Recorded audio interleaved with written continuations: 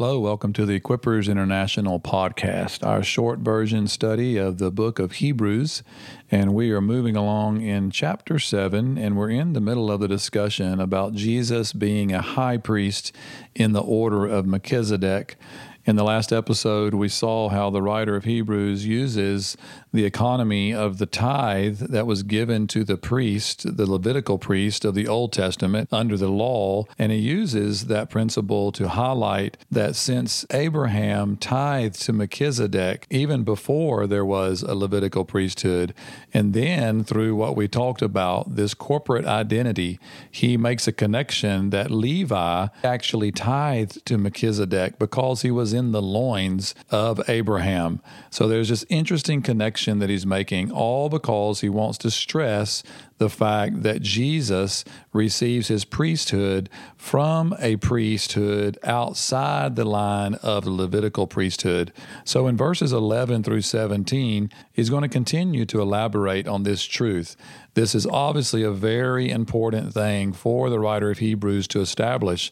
As I've said before, the priesthood, the temple, the sacrificial system, these were all very critical things for the Jewish religion. And the writer of Hebrews is showing without any doubt how Jesus is far superior to anything that Judaism had to offer. And so it's an encouragement to his Hebrew fellow believers not to turn away from Christ and from all they've received in their new experience with him.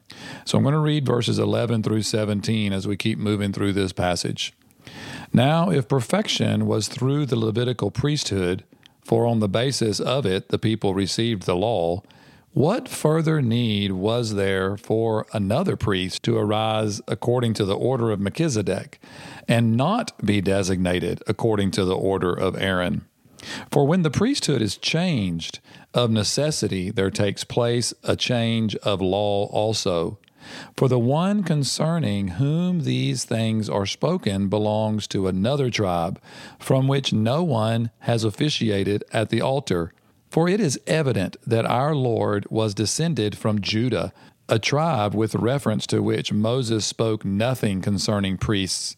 And this is clearer still, if another priest arises according to the likeness of Melchizedek, who has become such not on the basis of a law of physical requirement, but according to the power of an incorruptible life.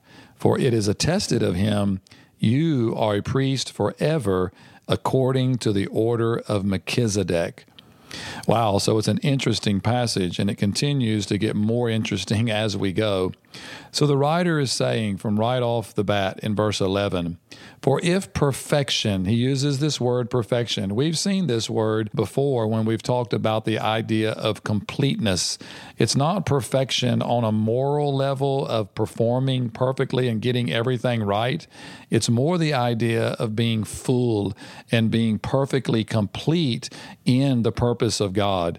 So he's saying that the complete purpose of God, the place where man could arrive in a condition of where he is acceptable and righteous and complete in the eyes of God, this was not possible through the Levitical priesthood.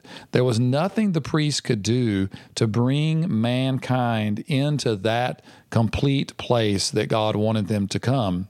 So there was a need for another priest to arise according to the order of Melchizedek, who was not according to the order of Aaron and the Levitical priests.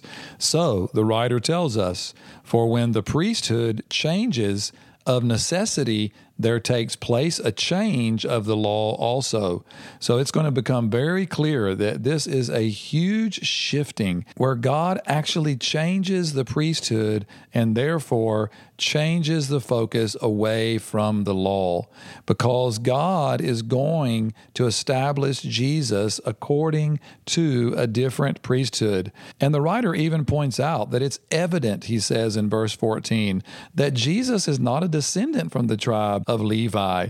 He's a descendant from the tribe of Judah. And this is a tribe that Moses never spoke anything concerning priests. And then he says, and again in verse 15, it is clearer still, If another priest arises to the likeness of Melchizedek, who has become so on the basis not of a physical law, but according to the power of an indestructible life, then how much more is a priest according to Melchizedek far superior to a priest according to the order of Levi and Aaron.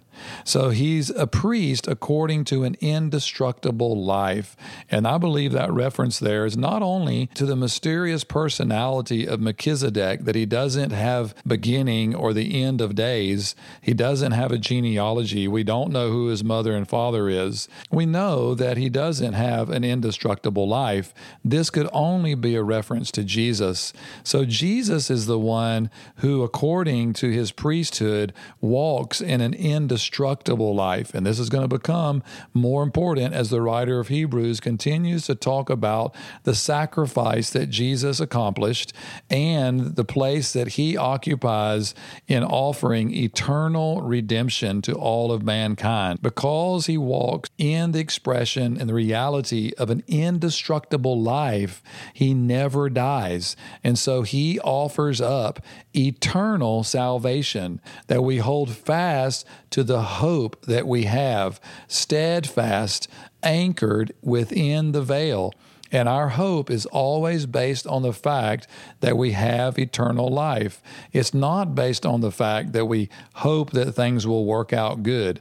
Sometimes they do, sometimes they don't. But what we have in life is a steadfast hope anchored and connected to salvation, to eternal salvation, because Jesus operates in the capacity of a priest according to the order of Melchizedek and according to the power of an indestructible life. And he quotes Psalm 110. And in that psalm, David proclaimed, "You are a priest forever according to the order of Melchizedek." So again, I come back to the fact that the writer is stressing the importance. Remember, his audience is a Jewish audience, and they, more than any other audience, would have given utmost importance to the authority of priesthood based on the Levitical priesthood, based on the priesthood that was described and implemented by God through the law.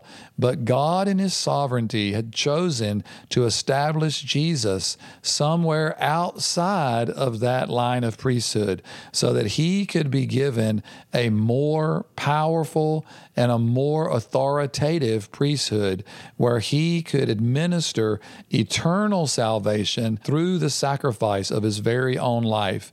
Now, we're going to get in more to the sacrifice in the coming chapters, but from the very beginning, the very onset, the writer is going to establish this fundamental truth that Jesus occupies a greater priesthood, a priesthood that is far above any priesthood that the Jews had experienced in the past. And so as we consider this today, let's just be encouraged again over and over that we have a great high priest who has done for us what no other priest was ever able to do. He actually opened the way to free access into the presence of God, something that the Israelites had never been able to experience in all their experiences in worshiping God over all the centuries, and something that mankind had never been able to experience until Jesus comes at the right time to step into his capacity as a high priest according to the order of Melchizedek and according to the power of an incorruptible life. He makes a way. So be blessed today, be strong and courageous, and love Jesus more.